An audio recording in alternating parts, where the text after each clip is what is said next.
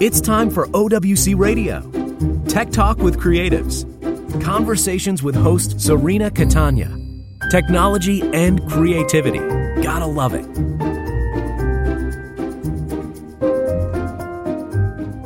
I have on the line Larry O'Connor. He is the CEO and founder of one of my favorite companies, Otherworld Computing.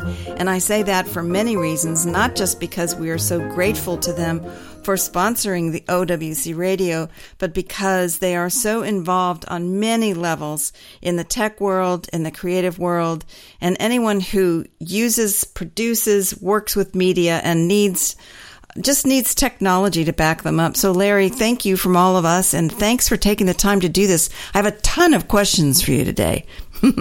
Cool, yeah, well, this is always fun. So I enjoy being here. This is, again, it's a pleasure. So I know you've been swamped, and you have not had a chance to even see Tim Cook's address to the Stanford commencement, but I wanted to just give you a few quotes and see if they resonate with you and get your reactions to them, because he was talking about builders. And, you know, when I think of Tim Cook and the folks at Apple and companies like that, I always think about you and OWC, because what you are doing is for the future. It's for the present too, but it's also for the future, and you're giving back so much. So it says here, he talks about, and a lot of the press have been covering the fact that he talked about the crisis and chaos. But what he did say, he says, the blind faith has been shaken a bit. He says here, crisis has tempered optimism. Consequences have challenged idealism, and reality has shaken blind faith. But then he goes on to say, for good reasons. Big dreams live here, as do the genius and passion to make them real. In an age of cynicism, this place still believes that the human capacity to solve problems is boundless. And I wanted to get your reaction to that. No, I love it. 100%. I mean, progress doesn't come without consequence, and every step forward, there's new challenges that have to be solved that progress ultimately leads to. But I'm the same page with 100%.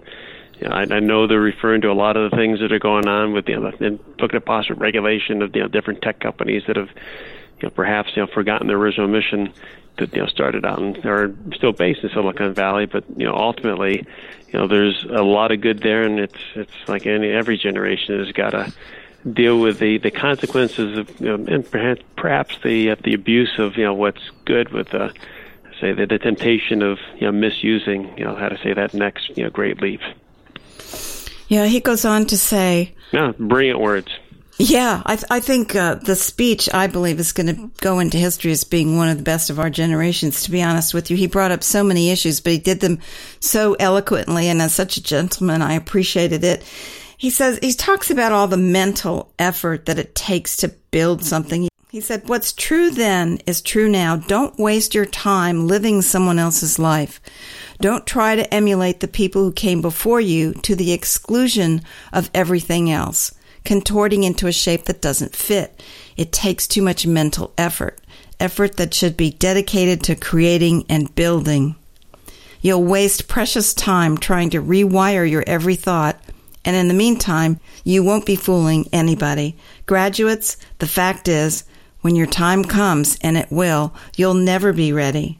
And then he goes on in the end to say, and always remember, you can't take it with you. You're going to have to pass it on. I was very moved by that. What do you think? You really can't argue with those words. I mean, they're timeless and definitely respective of reality, versus anything you want to try to hide behind. Absolutely. And, I thought about you immediately, Larry, because my experience with you and with the company over the last many years has been that you always live in the present for the people that have your products. You have great customer service. And I don't want to sound like an advertisement for OWC. That's not why I'm saying this.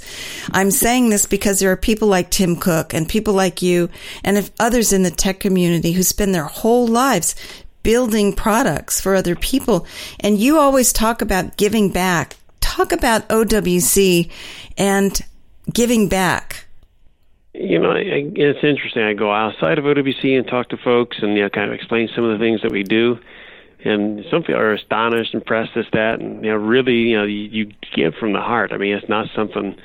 It's almost just a common sense ingrained thing. I mean, it's you do what you can, where you can, how you can, and some of the giving back is donations, different things we believe in, areas that we have the ability, the understanding, to help, whether it's our technology, experience, whatever it may be. I mean, you can give back in all sorts of different ways. Other areas, quite frankly, are in products that we create. I mean, there's stuff we support out there that we support not because it's, not because anybody else really would even want to support in terms of, the segment that it is there for, but because it makes a difference to people who need it, people that matter, and it has a benefit. It could be environmental, it could be any number of different things, but it makes a difference for a group that we believe still needs that difference made. And we like the cause, but it's just fundamental to who we are, how we go. I mean, maximizing all those resources, giving people the best opportunities to make the biggest difference they can in the world. We don't make solar panels or wind turbines, but that technology enabled us to be less impactful, to be able to do more with and reduce our own footprint in the world. We extend the life of these computers because these systems should last forever. They can last for not quite forever, but for a very long time. And it's really cool to keep them in people's hands where they can be productively doing something versus really the non-friendly and certainly not efficient option of ending up disassembled or worse in a landfill. I love your DIY videos about how to upgrade your computers. I've done it before based on what I've learned from OWC. I had an old laptop that lasted for years and years, and it's still going. It's a 2011, and I put some new drives in it with your videos, with the help of your videos, and now I'm teaching other people how to do it. It was great.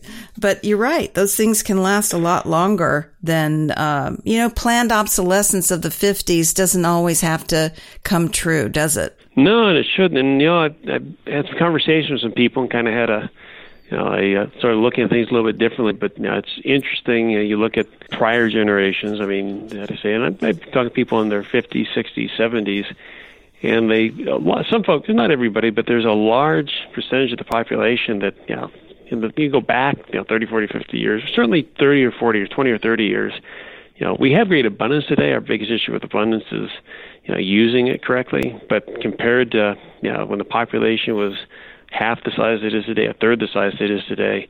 The abundance then, I mean, the resources were endless. And if you walk into the grocery store today, in the commercial world with all the, the advertisements and marketing and lobbies and everything else going on, that, this consumer society, which, again, I'm not by any means saying that itself is fundamentally wrong, but the way it's marketed, there's still the illusion that, there's an endless supply of everything, that the resources that make this stuff possible, whether it be fresh water, energy, the impact to air quality, everything else that we depend on, the fisheries, you name it, are boundless. And that's not quite the case. But, a lot of folks that are in denial of, what, we're facing going forward, they come from a time when there really were boundless resources. Today, we still have plenty of abundance, but if we don't manage it right, if we don't pay attention and take the steps today to make sure those resources are used efficiently, that we do maximize what we have, tomorrow becomes a lot more difficult. But it is real hard getting through the folks that grew up in a day when you didn't have to think about any of this stuff. And still, from their point of view, you go to the grocery store, these things that people talk about, being threats to the system. Well, why are they still available in the store? Why can I still walk in and buy them like I've always bought them if they're really at risk or creating risk? And it's interesting. But I give it a lot of. I mean, you look at the class that Tim Cook just preached. I mean, the current generations get it. It's just and again, I honestly not too concerned for the future because folks like yourself, folks like folks in general, and the younger generations, I do think they're more cognizant that this ship is turning very, very quickly. We just need to make sure that the airtime's given to those that are actually, building the future, and not those that, quite frankly, at this point are already past that point and are no longer really. Not to say they're not contributing is not the right word, but no longer building for tomorrow. I mean, they built and they deserve credit for everything that they built. And now it's the next generations that will get things hopefully in alignment for the future to come. But that's every generation has its challenge, and it's up to every generation to surpass it. We have great new technologies, great new advancements, and bottom line is like everything else, making sure that is applied in the best way possible. The best things in the world can obviously be used for ultimately get turned into things that they weren't originally intended for. But we're still better off having, most of those advancements. I kind of ramble on and switch around here. I have a lot of faith in not just the new generations, but the way that the baby boomers and that generation have been evolving, and the things that you've done for all of these generations. I really do think that we're very lucky right now to have the things that we have. And I look around at the productions that I'm involved in and what I have that I need to use on a tech side in order to tell my stories. And I see a marriage there. I mean, I think we're all in the same tribe. And I look around when we go to events like NAB or IBC or NAMM, and people gather together because they care about the stories that they're telling. But they need companies like the hardware companies, the software companies, the tech creators. They need that. So it's kind of exciting. But I know that you were really excited about the new Mac Pro because of quite a few reasons, and I want to make sure, because you've got some new products too. So I don't even know what to talk about first. What do you want to talk about first? Your reaction to the new Mac Pro? I'd love to talk about Apple's new hardware. Do it. I'll tell you the Mac Mini, I tell you, when Apple introduced the new Mac Mini, late last year, it provided that glimmer of hope for the future. A new hope was born. They took away they neutered the Mac Mini in 2014, and it really, they had really two directions to go with that, and they could have turned it into basically an Apple TV type device with even less functionality, or they could give us some horsepower and give people back a little bit of control over how they configure and what they can do today, and still have some flexibility for the future. And Apple went in a great direction on that machine. And that machine, I look at something like our Mini Stack, which we designed just for the Mac Mini. It's a product that's been around for about a decade, actually over a decade now, because we had it for the previous Mac Mini design as well.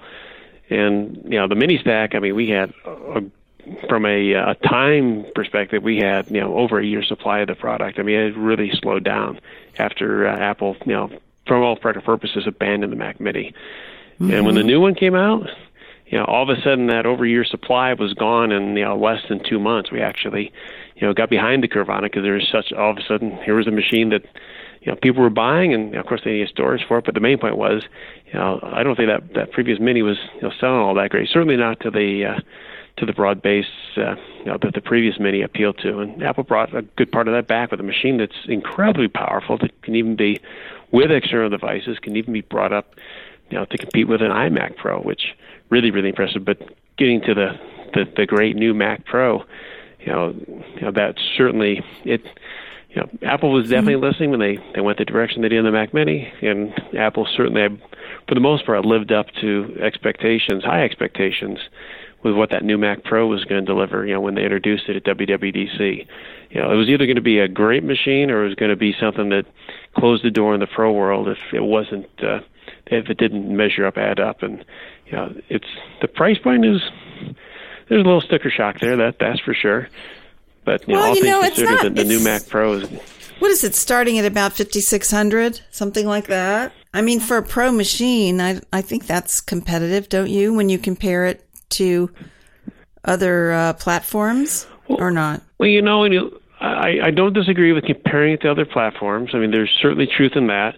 The only issue that Apple kind of created for themselves, and we'll see how that plays out, is because we didn't have a real pro machine in terms of what the pros needed for the last few years. They created this. It's not just, people aren't just comparing it to other, similar models. They're comparing it to the horsepower they can build in, Hackintosh. Mm-hmm. And, or you have the people Dream that switch machines. To the PC space for the Dream machines. You've switched, you're competing with a world that now is gotten used to, they aren't necessarily buying a Dell. They may be buying something that they put together, or some other, there's a zillion different companies to put, decent, server-grade machines together on the PC side. So all in all, I'm looking forward to, to seeing that machine come out. It's one thing that Apple delivers is stability and overall integration and reliability that nobody else matches yet today. And time is irreplaceable. Again, I'm not saying that the price isn't fair for the machine, but perhaps they could have, I don't know, I'm not going to get into the super cheese grater design. I mean, the old one, named the cheese grater, okay, had the grates and all. This one looks like a cheese grater. I mean, this one you could probably actually grate cheese with. The other one, not quite so much. This one, I think you could actually take to that level, and it's interesting. People are either love the design or hate the design. I'm relatively neutral on this stuff because I want I'm big on the function. Yeah, and I agree. A Pro machine, I mean, it's. I care more about what's inside. I can, let them worry about the design. I'm more worried about what's inside. There's so much. Can you tell people exactly what Xeon processors are? What is it? How is it different? The Xeon processor does, how do I say? I mean, compared to the standard, I mean, at the end of the day, for raw horsepower, depending on what you're doing, in some cases there's not a lot of difference, or you can even have slightly less performance. But there's more, how do I say? I guess you could say there's more towing power for more complex tasks that are multi-threaded, and how to say, and take advantage of parallel processes. The Xeon processor is more robust, more reliable, has more air handling capability, and the bottom line is less likely to be affected by, you have things that limit where, effectively heat's not going to be something that's going to bring that processor down. I mean, it's a higher grade processor. I mean, it's to a certain degree, and this is not a direct analogy. Don't come out saying that, because Thunderbolt's not enterprise, but it's like comparing Thunderbolt to USB. USB is great for plenty of things, and USB and Thunderbolt for a lot of things perform very similar in terms of raw performance, but Thunderbolt is head and shoulders above USB when it comes to overall reliability, stability, and how to say user experience, what they expect, the consistency of what you're going to get out of it. And then at enterprise level, at application level, the amount of horsepower and torque, and I'll call it towing power, Xeon is that's a server grade, 24/7 mission critical level processor, versus a consumer prosumer processor, which the standard i7s, i9s are. So, but that doesn't mean that doesn't mean that they're any less capable. It just means in terms of a heavy ongoing workflow, certainly things that take more, have more threads, more things. You just end up. They're cooler under pressure, I guess would be one way to put it. Well, I'm sitting here on a desk with an iMac and a big 27-inch monitor, and it feels like the heat is on. So I think about the heat that Xeon might generate, and if it's better with heat, that's a good thing, right? Or am I talking about something completely different? I'm trying to understand what's under the hood here. Well, that's a whole other Apple type of thing.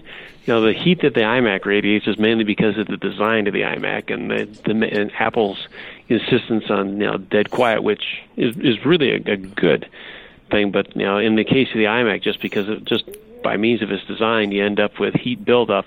The processor can take it, but you end up with you feel that heat venting because the temperature rises to a higher temperature than would be otherwise if there is little bit different cooling going on. The Mac Pro is designed to definitely will have superior cooling, versus a iMac. Ultimately, if you're in a room, both contribute the same heat, but the heat that is right in front of you at the ventilation point, will be lower. Talking about all sorts of different things, but the new Mac Pro is high level of production class. That whereas you'll be pushing the processor in a desktop or an iMac, that kind of system, to its maxes. Apple already demonstrated with some of the things they showed up on stage, with that Xeon processor and that platform. They won't even be breaking a sweat. It'll have more to give, versus being pushed to the red line. I love the fact that it can have up to 1.5 terabytes of RAM, which it's going to need if it's running all of those threads, right? The short answer is yes. There will definitely be ways to take advantage of that memory, which is pretty darn cool. We're looking forward to being able to load that sucker up with OWC memory. We're also really excited about having PCI slots, those expansion bays, and we've already got a significant number of product designs and solutions that should be hopefully, if all goes the way it's going right now, they'll be ready when that machine's ready. That's awesome. So we have a machine that we can expand now. Mm-hmm.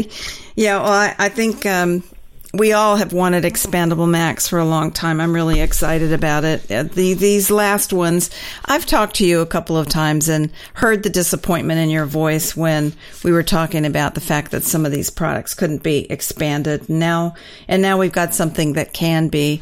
I think everybody's saving up their pennies for these machines, and certainly the enterprise, the corporations that work in the gaming industry, for example, are going to be jumping all over this thing. Because I don't know that there's anything comparable out there, right? None. I mean, from a hardware level, there really isn't, and from just a total, reliability, just from the whole package, what you get on the Apple platform. When you put the hardware and the software together, Apple, honestly, today still can't be beat. So no, those machines their price tag. It is what it is, but all things being said, they'll pay for themselves. Yeah.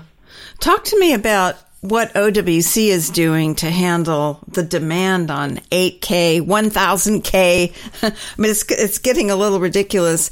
I was looking at the Mercury Helios, the eGPU that you have, and wondering if you would talk to us again about that and tell us if there's anything developed in that area since we spoke last. And I don't remember if we covered it or not, but multi-GPU capability is being brought into the equation for different software apps.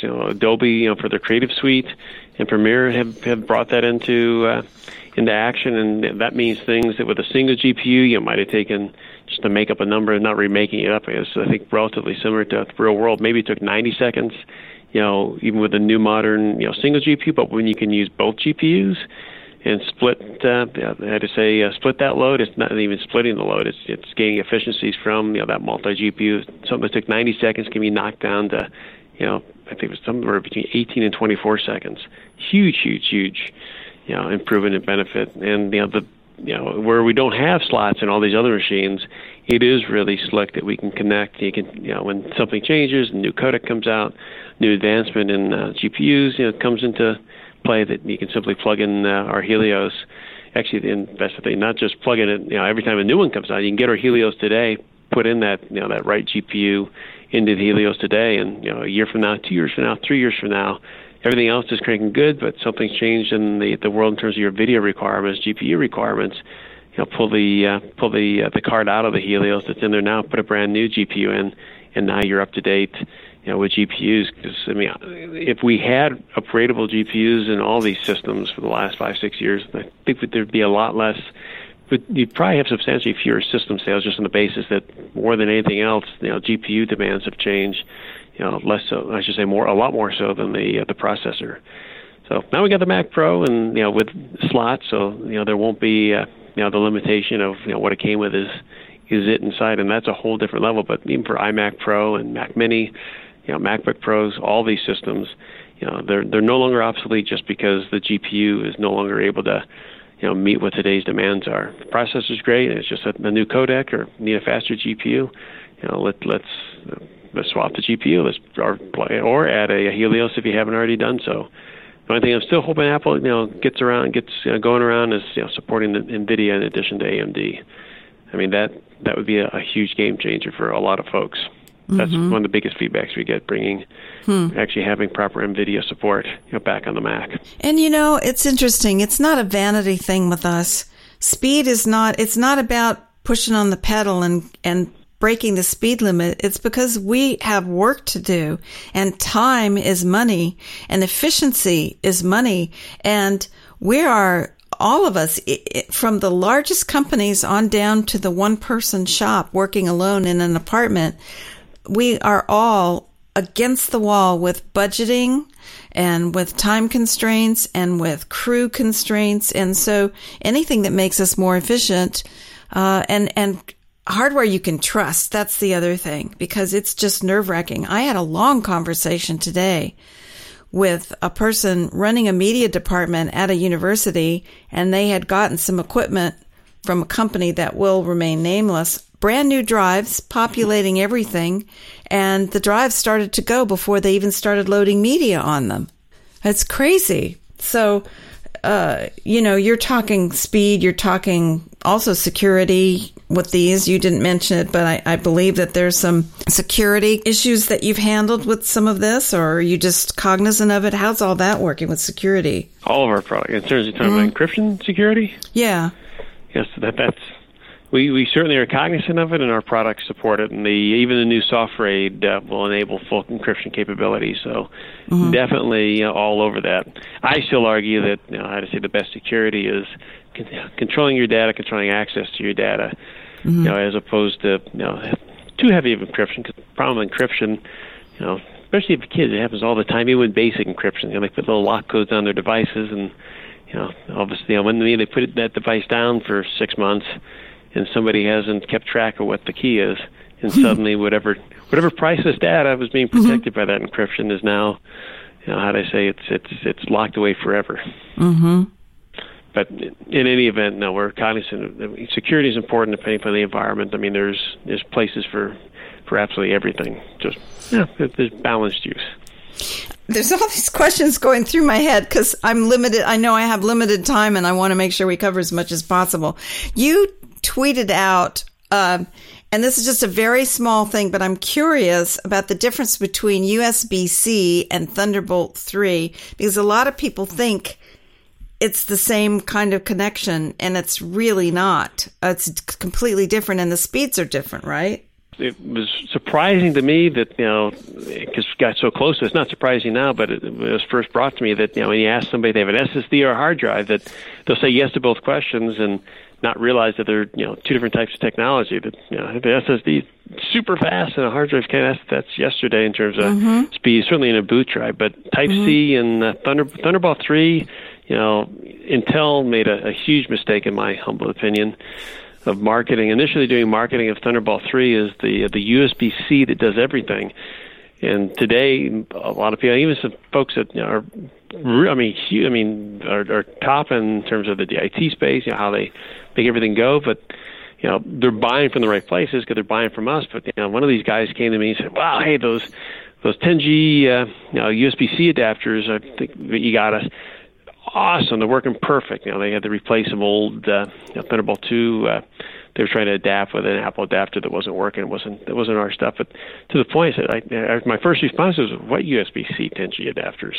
We don't have a USB-C. I just got them last week." And no, there's that's Thunderbolt 3. So that's Thunderbolt 3. I said, what's Thunderbolt 3? What do you mean Thunderbolt 3? I thought USB-C and Thunderbolt 3 were the same thing. I said, no, gosh, thanks, Intel. But yeah, a lot of people, and that's the problem, because you go on Amazon, everybody says Thunderbolt 3 compatible, and it's kind of like people consider it, is it Advil or is it ibuprofen? They're the same things. I mean, it's the same stuff in a different shell, and it's like, no, this is not generic versus real Thunderbolt. These are two different interfaces, two entirely different levels, two entirely different interface protocols for that matter. They happen to share the same connection, but no, they're different, and it's important to know. I mean, USB is still USB. Thunderbolt is still that heads and shoulders above. USB is an interface with overhead that effectively is attached on and is a go-between between the processor and your device. PCIe gives that direct path. Actually, Thunderbolt 3 is basically a PCIe lane, or PCIe lanes is like plugging a card inside your computer. Two very different things going on there. So the argument about speed. Some people were saying the other day on a forum I was on that USB-C was faster than Thunderbolt 3. And I wanted to disagree, but I didn't want to create an argument. But that's not been my experience. Am I wrong or right? No, you're 100% right. I mean, USB-C, it's 3.1 Gen 2 is currently the fastest implementation of USB over Type-C. I mean, that's limited to 10 gigabits. Thunderbolt 3 is 40 gigabits. Now, there's overhead in Thunderbolt 3 because part of that, it's not overhead. That's actually not, that's incorrect. Let me be more accurate there. There's allocation in that Thunderbolt 3 connection for display, but which, that's 12 gigabits of that is provided for supporting display. So you have 40 gigabits, enough to drive a 5K display, even an 8K display now. Plus you've got plus you have the data side, and the data, 28 gigabits is available for data.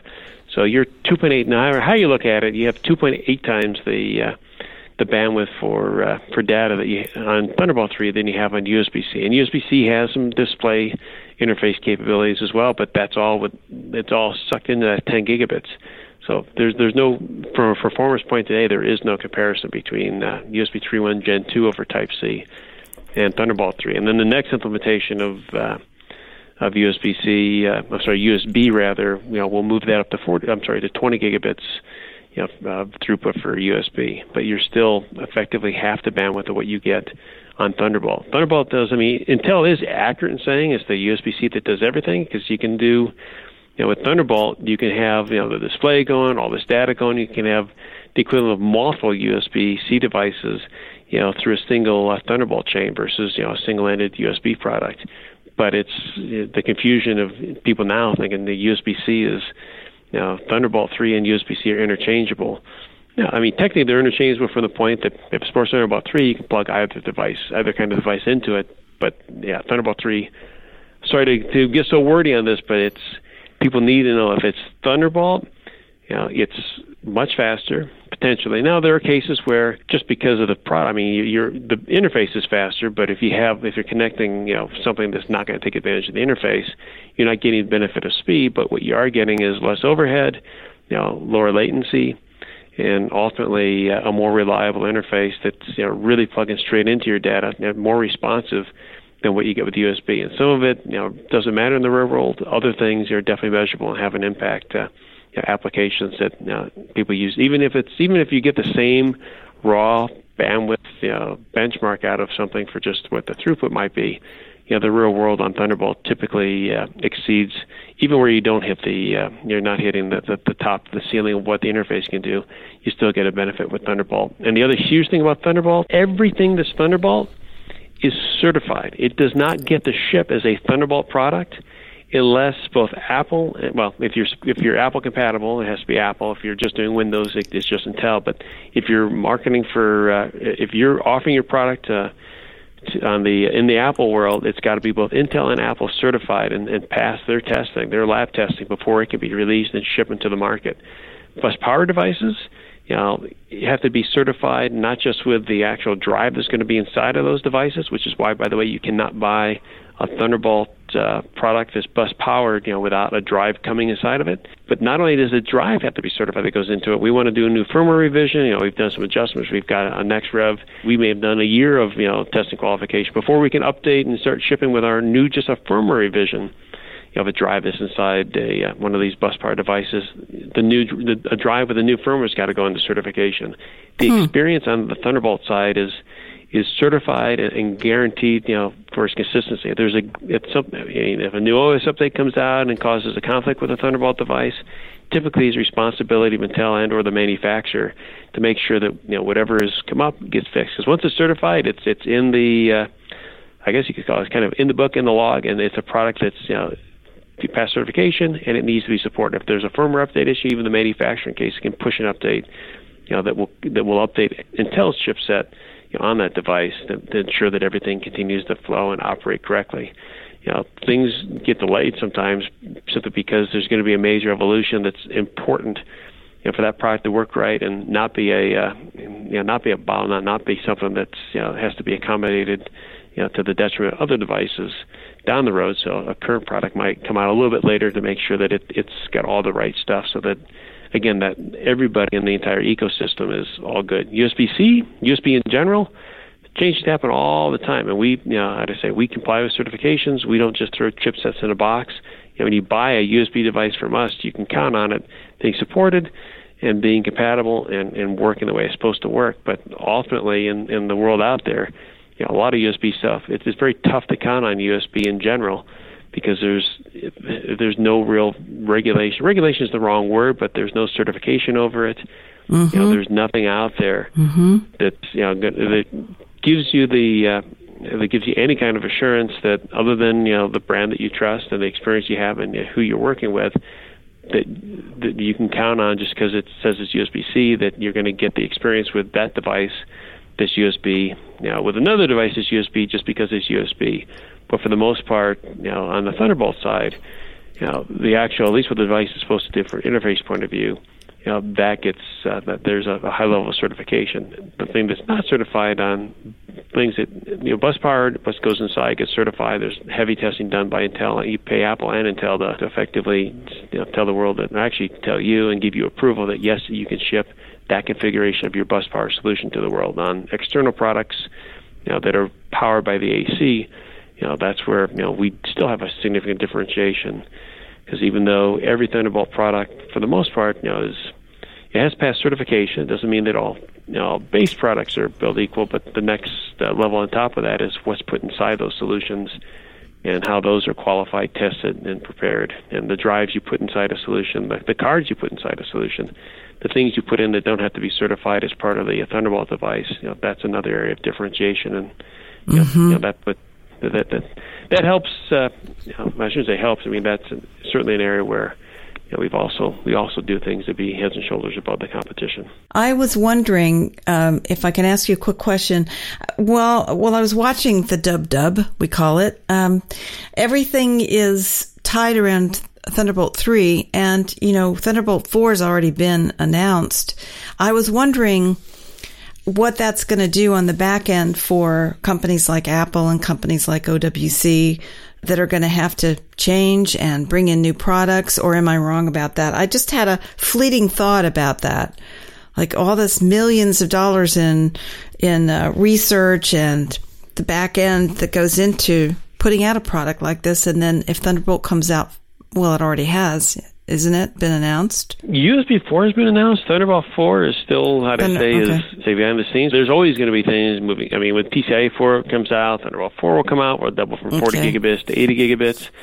But we're 4 is compatible. I mean, we're backwards and 4 is compatible for the most part on these interfaces. So, it's yes, we'll be moving to a new chipset, but the fundamentals and design, fortunately, don't change. I mean, there's a lot from Thunderbolt 1 to Thunderbolt 2. There's some, I guess with each and every new step, I mean, it's to a certain degree, it becomes a little bit easier because we have the experience. And I mean, we've been doing this for since the dawn of Thunderbolt. And actually, a funny thing, I love talking about it. When Thunderbolt was called Lightpeak before it even became Thunderbolt, it was actually one of the first demos that Intel released of the product. We actually smiled because we looked at the enclosure they put it in. It wasn't, it certainly wasn't our Lightpeak board, but it was. They used they retrofitted one of our chassis with their Lightpeak. I love it. What we believe were some of the very first Thunderbolt demos. But at the end of the day, technology is always changing, and we just have to keep rolling with the change. But even when we went from Thunderbolt 2 to Thunderbolt 3, and it was stupid. We watched companies out there promising the Thunderbolt 3, we got Thunderbolt 3, we're 40 gigabits for so much faster than Thunderbolt 2, and it'd be the same drive array with a Thunderbolt 3 interface design, and well, the drives didn't get any faster. 4 drives connected via Thunderbolt 2 really aren't any faster when they're connected via Thunderbolt 3 because the spinning drives are the limit. So when we get to Thunderbolt 4, certainly the fun there we'll be able to do more with SSDs. It takes a lot of hard drives to top out Thunderbolt 3 today. When Thunderbolt 4 is there, I mean, we're going to be even more of a flash world. And I'm excited for the solutions we'll be able to plug in externally when that technology comes to bear. It's really incredible what technology and every time it advances, people push it to the next level. I mean, video quality goes up. The demands on what you're going to capture when you're shooting video jump. I mean, in storage, fortunately, I do believe by and large it's kept up. If you have time for one more question, you have a new Envoy that you're releasing, right? That just came out? Yeah, we have our Envoy. We have our Pro EX for Thunderbolt 3, which that is absolute tops in performance across the board, and it's frankly it's unbelievably inexpensive for Thunderbolt. And now the next piece of that, we have a USB Type-C, a USB-C version, 10 gigabits. Coming out. That's actually I shouldn't say coming out. It's just now beginning to ship. That product is reliable. You can trust it. It's an OWC USB product, but it's up to about 1,000 megabytes a second. Actually, about 980 megs a second sustained. It'll plug into Blackmagic camera, so it's that support the USB Type-C, which is slick for a lot of people. Plugs into anything with Thunderbolt 3 or USB Type-C. But extremely fast, up to 2 terabytes of quiet, rugged SSD that will fit in the palm of your hand, and on top of everything else, it's dust-proof, and it's also, safe for water is, I guess I don't know is the best way of putting it, but if you can, up to a meter of water for 30 minutes, it survives without any issues. So an unexpected splash, or that monsoon you walked into, or prefer you dropped it in if it fell into some mode of water where you can recover it without reasonable difficulty. It's built to take the elements, and we're really excited about the product. It's amazing how much SSD, how much flash cost has come down, and how we've been able to maintain performance. And if I have two more, I do have a minute for this, and really want to go out there. Flash has come down hugely in price, but you got to be really, really careful. When you look at and you're comparing flash, one of the big drivers in price more recently has been the advent of quad layer flash, and the QLC product, as opposed to, and you say this about TLC. TLC is 3D has come a long, it's come a long ways, and everything we build today now uses a combination of SLC and TLC, and I don't want to get overly technical, but there's a cheap flash there's the next generation, adds another layer, but the consequence of the additional layer, the price is extremely aggressive, but the performance is really poor and the durability is substantially reduced. Whereas this TLC stuff is, with the SLC, it's by design, we're here to maintain performance end to end on drives, keep things cranking. QLC typically is great for reads, but any kind of write load, number one, it doesn't have a lot of write durability for it. You can burn this flash out a lot quicker than previous generations.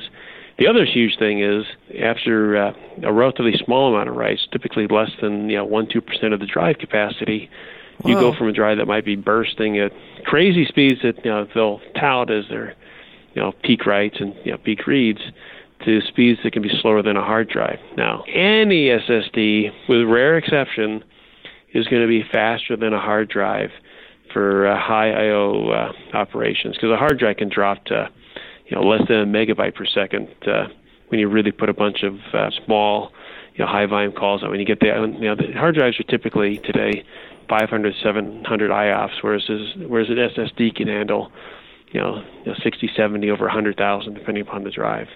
So when you get the IOPS, don't really matter so much until you're dealing with small files, mainly, especially database-driven calls. But on these QLC drives, they'll maintain 100 megs a second, with IOPS. I'd say with high IOPS, with small file calls, if you're doing video, if you're doing audio, if you're doing things that are streaming, data where you need to maintain a high actual pure data rate, you get that in burst, and then you actually can drop into a situation where those drives are again half, a third of the speed of some of today's hard drives. Again, if you upgrade from a hard drive, you don't even notice the difference. But if you're doing something in the professional world, you very quickly realize why that drive was cheap. And you got to really look at. Sometimes you got to look beneath the hood, or again, whether it's hopefully it's OWC, but whomever it may be, just make sure you know the brand that you're buying and what they're selling, so you're not disappointed. It's really hard. We don't know what's under the hood a lot of times, We're going on what we're told on the box, and a lot of us don't know what's under the hood. So you do have to be careful where you get it. Larry, I thank you so much for your time. Is there anything else we didn't cover that you might want to bring up? No, I'm sure as soon as we sign this off, I'm sure there'll be 20 things. I go, darn it, go back. I missed this, that, but I think we can do this. I'm sure we can do this again in a couple of weeks. But ultimately, we're professionals. We understand professionals, and it's we just want to see that everybody has whatever the solutions be, wherever they may be, whether we contribute or somebody else has already got a great solution. Just want to see creatives able to create and do so with as little effort as possible, other than the creative process, because that saps you enough. You don't need to be thinking. You don't want to be thinking hard about your hardware. You want the hardware just to be there, keeping up with you, if not staying ahead of you. And we're glad to be a part of that. You're the foundation for everything we do. Thank you for that. And thanks for taking the time to do this. It's always nice talking with you. That was Larry O'Connor, the CEO and founder of Otherworld Computing, OWC. You can find out more. You want to tell us where people can go to learn more about your products? Yeah, you can learn about everything in the Otherworld Computing universe at OWC.com. OWC.com. And thank you so much, Larry. Appreciate it. We'll talk again very soon. And everybody listening, you know what I tell you. Get up off your chair and go do something wonderful today. Have a great day. This is Serena Catania signing off.